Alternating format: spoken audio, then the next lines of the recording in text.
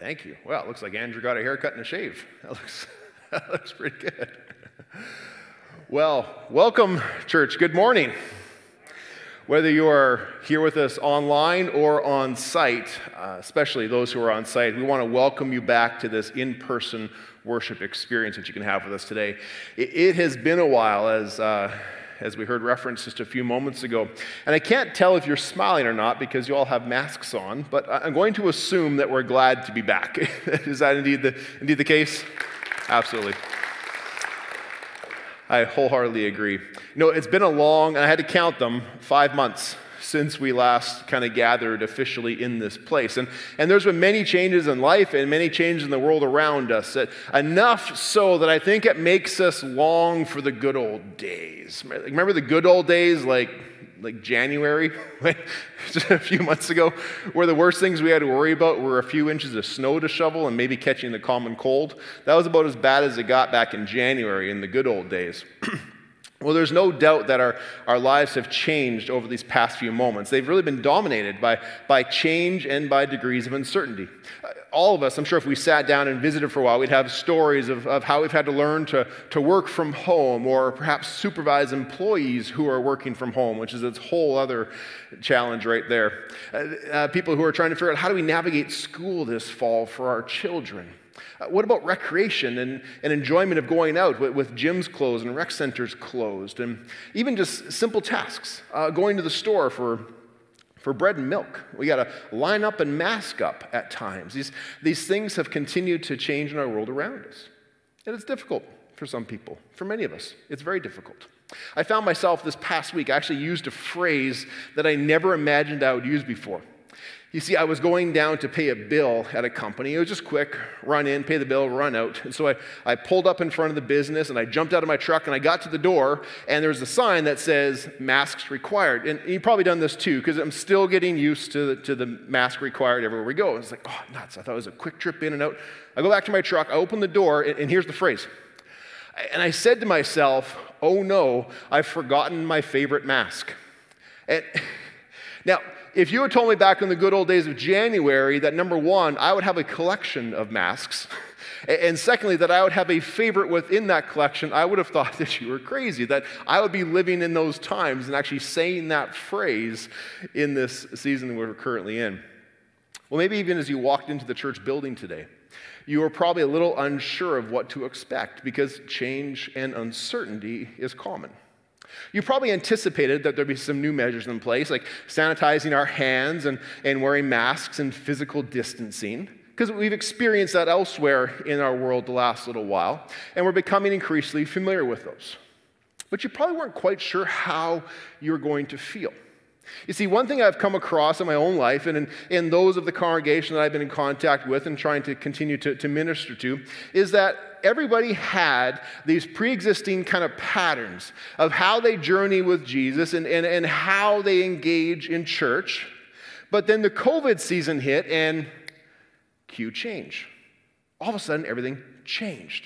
Now, some people adapted rather quickly, where they continued in their personal development. They continued in a devotional life. Sometimes they even ramped up a devotional life, and they continued with regular times of prayer and seeking new ways to serve people in this season. There's other people, a number of people, who struggled. They were very thankful for West Meadows at Home that allowed them to keep kind of a weekly, regular routine in place. But it was difficult to know how to engage in more Bible reading on their own, how to stress more prayer in their lives. And a lot of people had good intentions, but if they're honest with themselves, and when they're honest with me, it was inconsistent, and it fell short of their previous patterns. And then there's other people who just, unfortunately, a rather large group, who just completely disengaged. Either because they chose not to or didn't know how to feed themselves spiritually.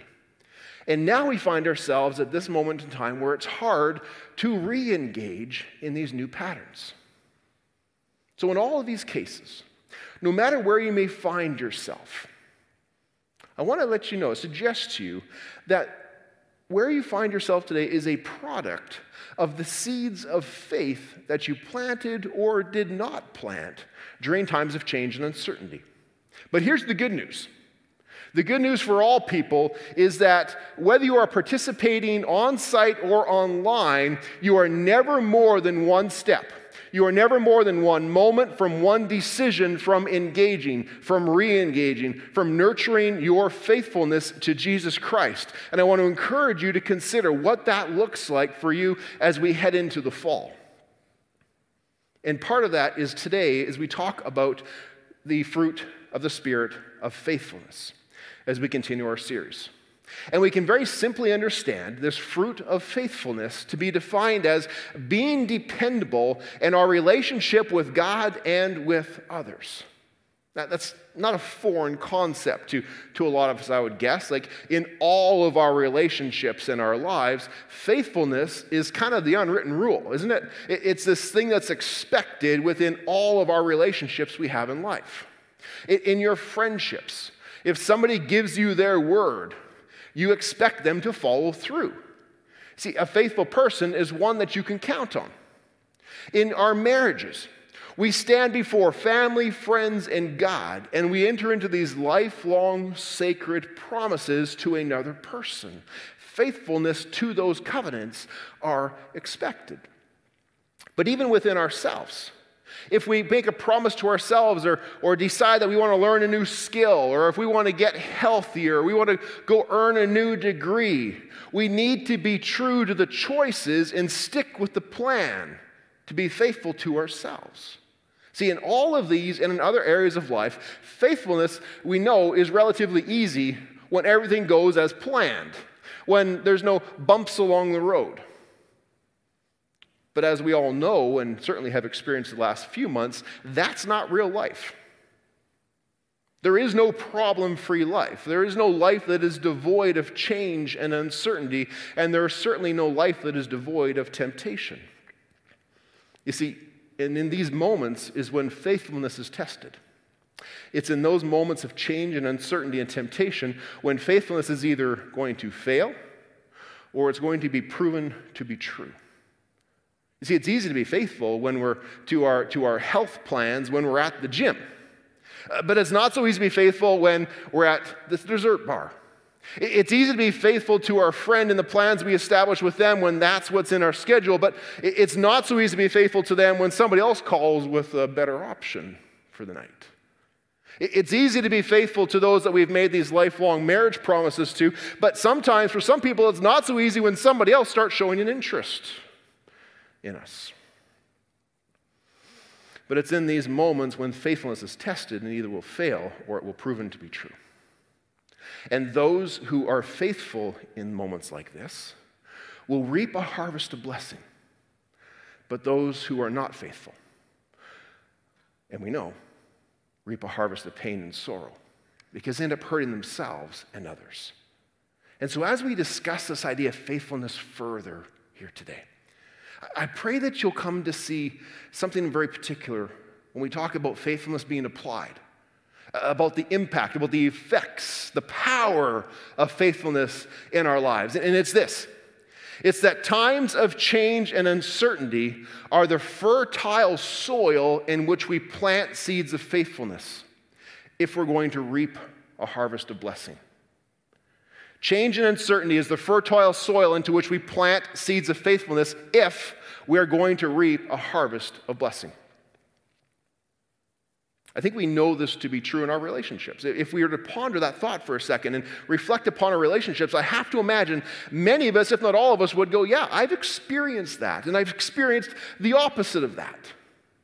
And if that's the case in our relationship with one another, how much more so is that important in our relationship with God? You see, we're told in the Bible that the basis of our relationship with God is faith. A faith that kind of goes both ways, and here's what I mean by that. See, first of all, God made promises to his people. God made promises to us, and he has proven himself to be faithful to those promises, and we're going to look at that in just a minute here. But then the people are to respond to his faithfulness by placing their faith in him for this life and the life to come. You see, faithfulness is faith applied. That's what faithfulness really is. And a well-known Bible verse that is worthy of memorization for all people speaks of it this way, speaks of our faithful response to God because of his faithfulness this way. In Hebrews 11:1, probably one of the most famous verses on faith that exists. Hebrews 11:1 says, "Now faith is confidence in what we hope for and assurance about what we do not see." Now, this verse is not talking about blind faith. I will never encourage you towards blind faith. This idea of taking a wild leap of faith into the dark abyss of uncertainty, that's not what Scripture calls us to. That's not what this verse is talking about. See, what it's saying in this verse is that based upon God's promises and his faithfulness to those promises, we have every reason to trust him now and for the future. But there are times when there's a gap. When there's a gap between the promise and the fulfillment of that promise. And we need to choose what we're going to fill that gap with. And this verse is saying to us that we need to fill that gap with faith, is what we fill the gap with. And then in Hebrews 11, to prove this point, the author continues by talking about what we can refer to as this like hall of heroes. These Old Testament men and women who received a promise from God, but then there was a gap. There was this time where it was not fulfilled, and sometimes it was a long time. For some of them, it was a lifetime of going unfulfilled. But in that gap, they planted a seed of faithfulness that reaped a harvest of blessing down the way. One of the best examples we see in Hebrews 11 of this is the promise God made to Abraham and Sarah.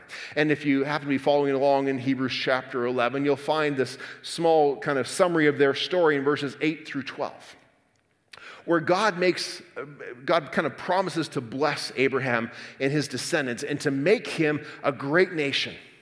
And starting in verse 8, it says this. It says, "By faith, Abraham, when called to go to a place that he would later receive as an inheritance, he obeyed and he went, even though he did not know where he was going."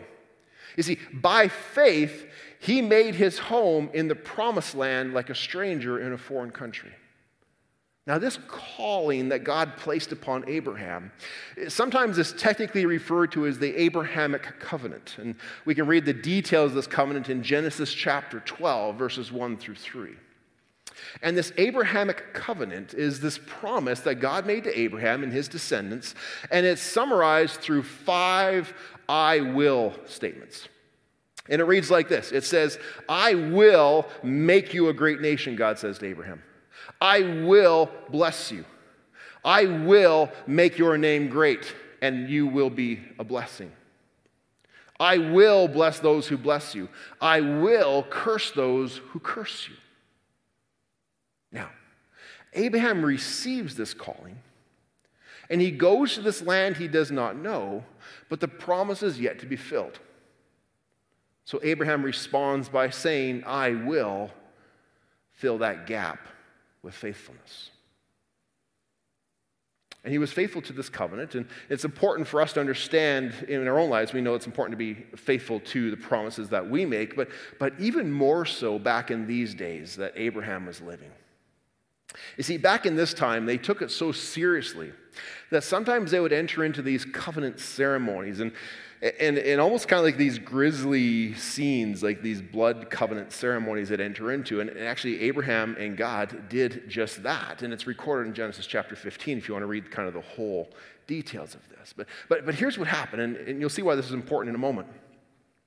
You see, Genesis 15 records this ceremony they went into where Abraham took 5 animals and he cut them in half. And he put one half on this side, one half on this side, times 5 animals, creating a pathway down the middle. And here's how the ceremony would work, is the two people would come to terms on the language of the agreement, of the covenant they've entered into, and then both people would typically walk between those animals as a ceremonial sealing of the covenant, symbolically saying, "May this be done to me if I do not keep my oath," as was done to those animals. They took it pretty seriously. I'm not sure how that would change a lot of the promises we make. If maybe we should include that as part of like wedding ceremonies going forward and see if we can lower the divorce rate by doing that. We probably just lower the marriage rate by doing that. But you can see how seriously they took these covenant ceremonies. But here's the amazing thing we find in Genesis 15. See, in this particular case, God alone walked down that middle aisle, not Abraham.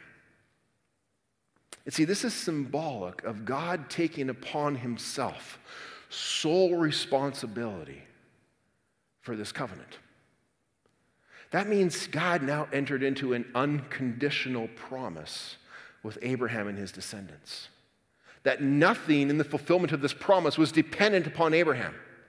It was fully dependent upon God. God was confirming that he was solely 100% responsible to be faithful to the promise to bring Abraham into this land, to be responsible to make Abraham a blessing and to bless him and to give him an heir.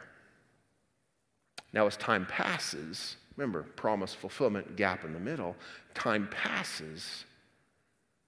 Sarah and Abraham enter into their golden years, like 90 years and up. They have wealth. They have some land. But they do not have an heir. And in Genesis 16, Sarah and Abraham lose faith. And they hatch their own plan, their own idea on how they can create and come by an heir that they can continue God's blessing in their lives for God. Thanks, God, but we'll give you a hand and we'll take it from here if you don't mind. And the plan is this, that Sarah has this Egyptian slave girl named Hagar who is young, and she's of childbearing years, and so 1 + 1 = 2. You guys can start a family together. And that'll be where the heir will come from, and God's blessing can continue, and all will be well. Logically, it makes sense to them. It seems like the only way of doing this, but in the act of doing so, they're actually planting a seed of unfaithfulness. And they didn't sow and harvest blessings. Instead, they sowed something else. See, because when the slave girl had a son, they named him Ishmael. Sarah became very jealous.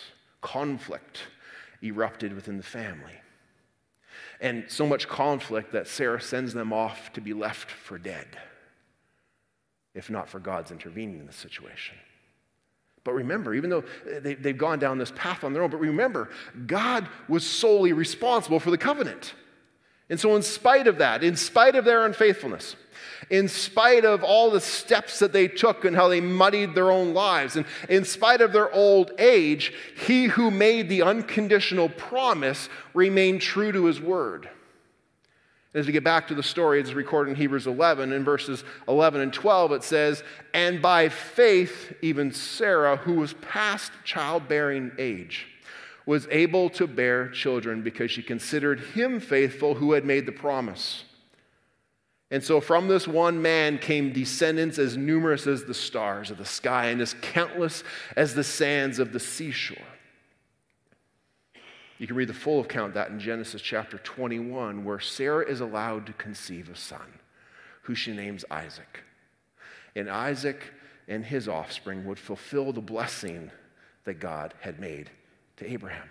If you want to read the whole story this afternoon, as it's nice and sunny outside, you can find this in Genesis 12 through 25. But as you read the whole story, what you'll find is this. You'll find these incredible moments of faithfulness. But you'll also find that they entered into moments of uncertainty where they lost faith. And when they lacked faith in what they hoped for, they had a tendency to take control of the situation themselves. Anyone else ever find themselves guilty of that? When change or uncertainty comes into the equation in your life, do you, am I the only one, maybe, probably not, who takes control of the situation? I'll get it from here, God, because it seems like you're out of control. That's also known as unfaithfulness. And they didn't reap blessings when that happened. You see, they reaped a harvest of something else instead, of sorrow and conflict that existed from that time even up until today, because in those two sons were two nations. You see, the nation of Islam looks towards Ishmael as a patriarch, and the nation of Israel looks to Isaac as a patriarch. And we know history to know the conflict and tension between those two families who both claim Abraham as a father, who both claim the land of the promise, who both claim a right to the covenant promise made with Abraham. A seed sown of unfaithfulness that has ramifications up to this very day.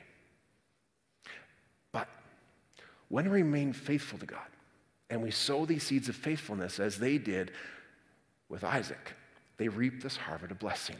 And you can follow it throughout the story of the Old Testament where Isaac has children and they eventually grow into the 12 tribes of Israel. And God blesses them and he provides for them and he makes them settle in the promised land and he cares for them. We see as the story continues that they had great prophets and great leaders and eventually great kings, including King David, who God loved and blessed, and a man who was after God's own heart. So much so that God made a new promise to King David following through this lineage. And God said to David, there will come a day when there'll be one person who reigns upon your throne forever, and he will reign with justice and righteousness, and his kingdom will have no end. But there is a gap. There's a gap from that promise to that fulfillment, and God wanted his people to fill that gap with faithfulness until the time that the king was born. And the king one day was born, and his name was Jesus. And they called him Jesus because he would save his people from their sins for those who are faithful to him. And that's a blessing that reaps a harvest that continues to us, to this place today.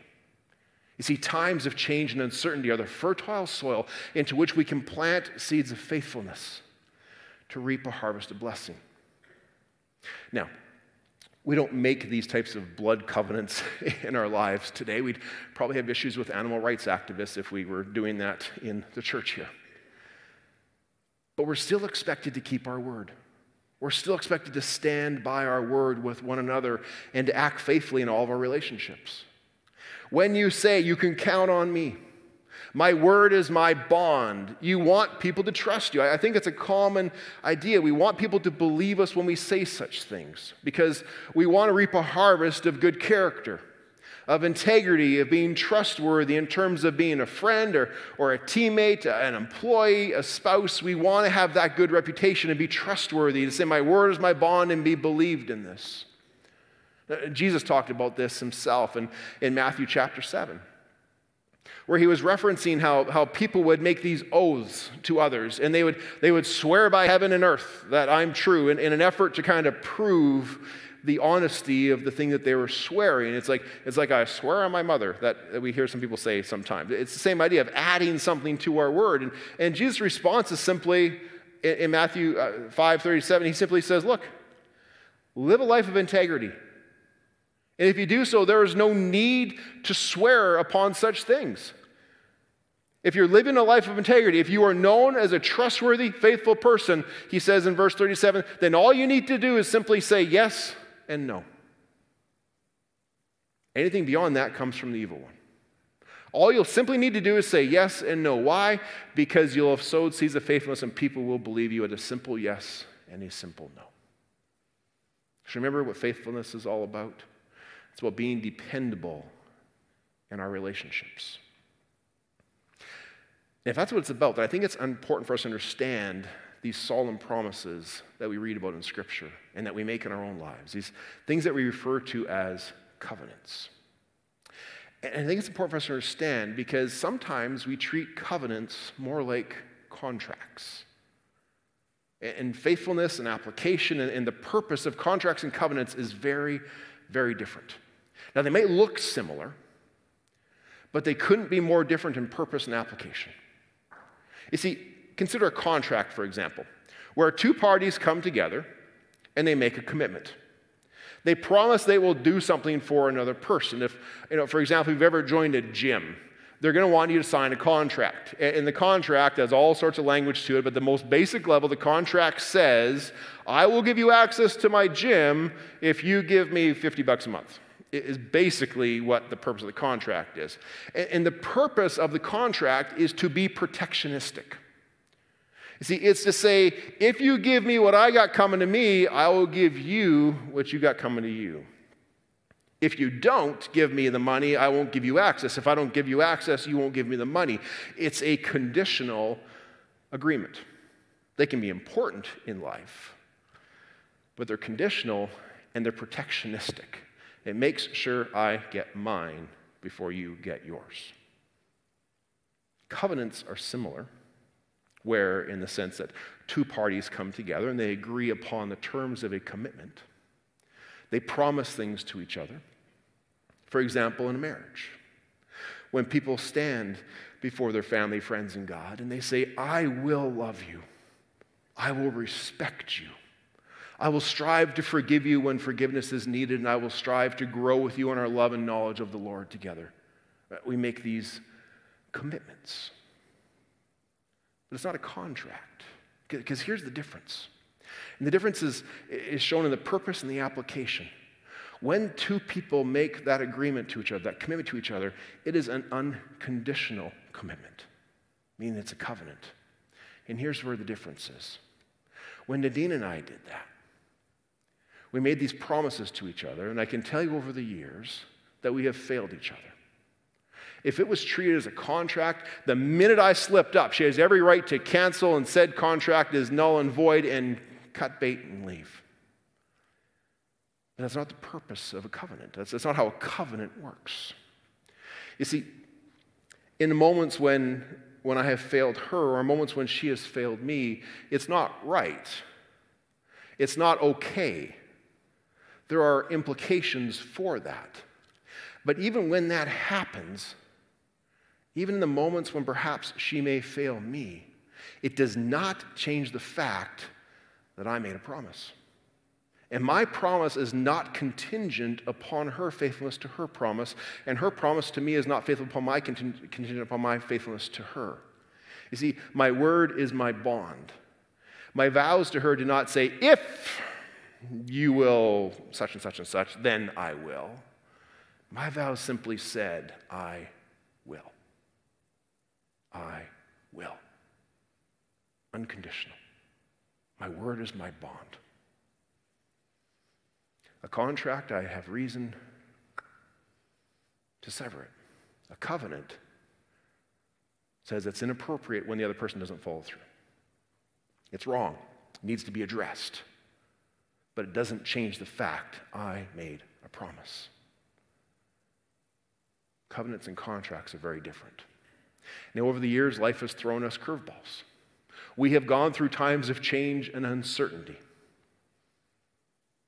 Some of them we've brought upon ourselves. We've made some mistakes along the way. We've not always been perfect in our marriage. Sometimes our halos fall off. Even though I'm a pastor and people think that I glow in the dark, sometimes I make mistakes. Sometimes I'm not always faithful to the promises that I make. But I can tell you this, that we have always returned to faithfulness in the midst of those things. And because of that, God has been so faithful to us. And this past week has been a big week of celebrating faithfulness in the Dixon household. You see, back on Wednesday, Nadine and I celebrated 25 years of marriage, of faithfulness to each other. And she deserves a lot of congratulations for putting up with me for 25 years of faithfulness in that. But God's further blessed us and proved his faithfulness to us, as this past week we also welcomed the arrival of our first granddaughter. Our first granddaughter, Lydia Eden Dixon, who was born on Monday, 5 pounds, 11 ounces. She is tiny, but she is healthy and she is precious.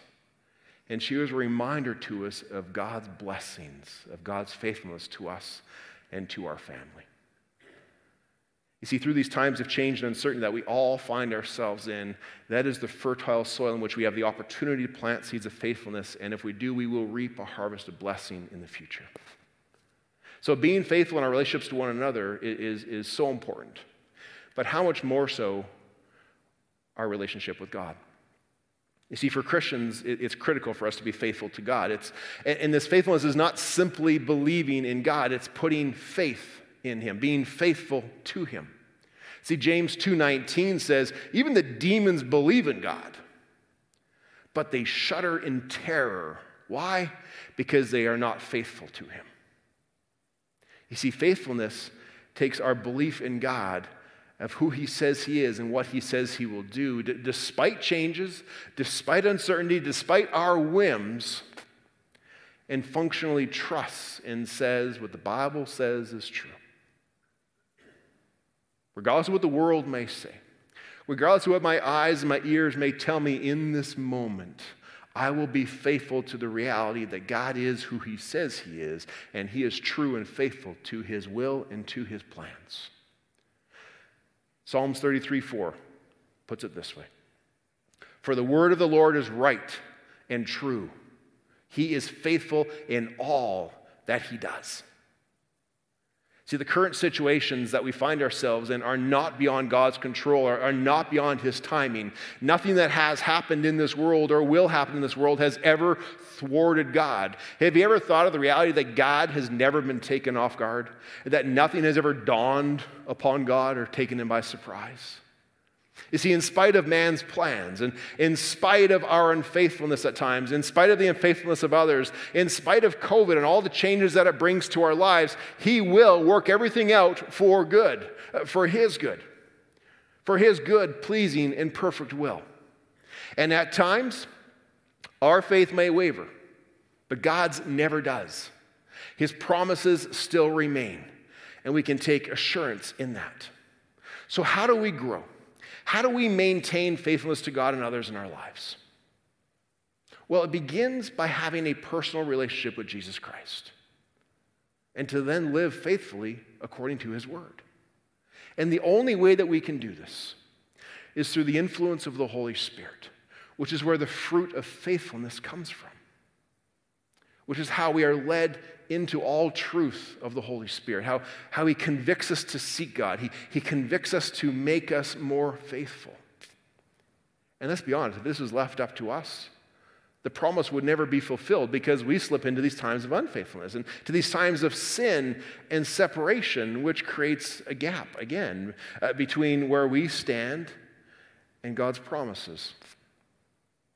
But just as God stood in the gap and entered into that covenant with Abraham as he walked between those two pieces, declaring that he would take the full brunt of responsibility to ensure the fulfillment, he did the same for us through Jesus Christ, as he entered into an unconditional covenant with us through Jesus Christ, who stood in that gap between our sin and God's promises.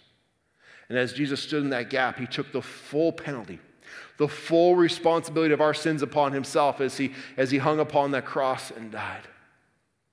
And the fulfillment of that promise was not dependent upon us, because the work was complete through the death and resurrection of Jesus Christ. Our role in the mix, our role is to do this, to say thank you.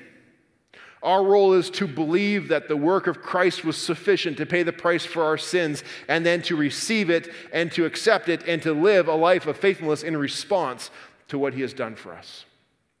Ephesians 2:8-9 explains that this way. It says, "For it is by grace that you have been saved through faith. It is not of yourselves. It is a gift that comes from God, not by works, because if it was by works, then some of us would find reason to boast." See, Jesus was that seed that was planted in the ground. And when he rose to life, there's a harvest for all of us to be a part of. And once you do that, that's the first step, to accept Jesus' forgiveness and to enter into a personal relationship with him. And once we do that, then in the power of the Holy Spirit that comes to dwell within us, he guides us into all faithfulness towards God and our relationships with others. And we begin to see the difference that Jesus makes in our lives as we live faithfully with him, as we invest in growing and knowing and loving him more.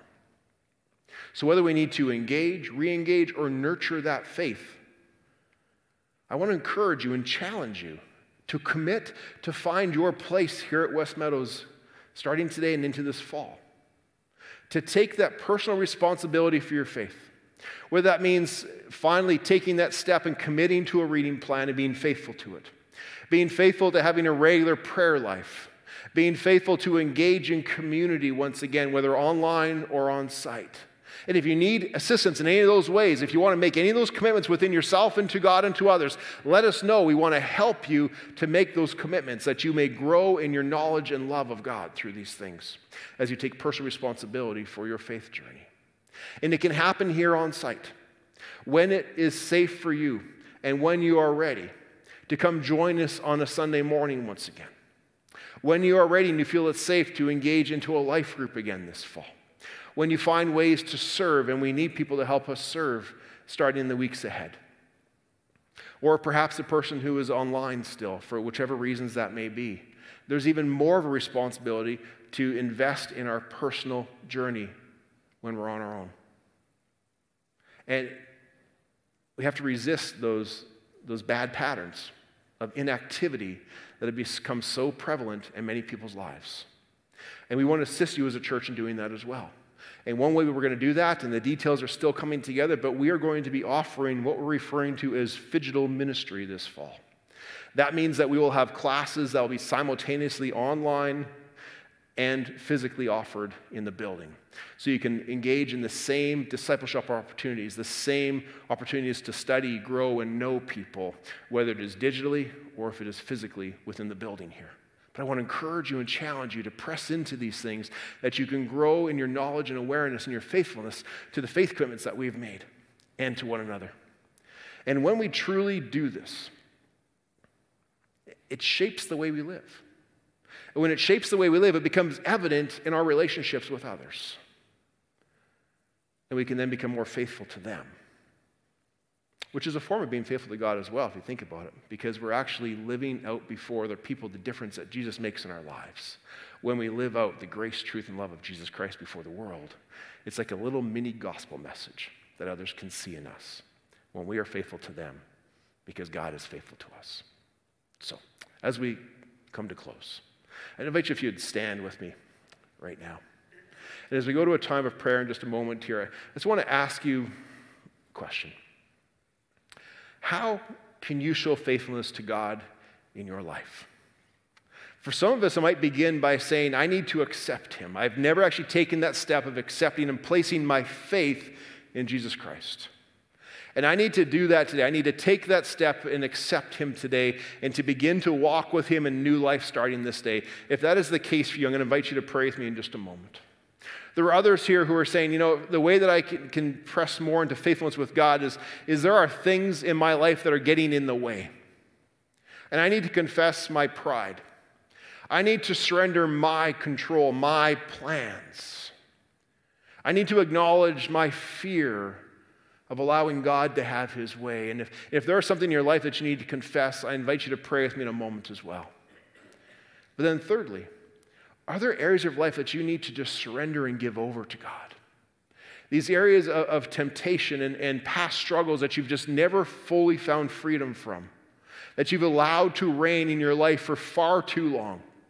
And you've never taken the step, but if you were to release that, you would find freedom and a greater sense of walking in faithfulness with him and that you would experience God's blessing.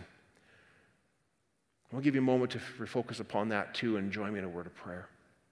As you think about these questions and where you find yourself in the midst of it, pray that God will reveal to you and to make clear to you what that is, that he can guide you and how you can grow in your faithfulness with him.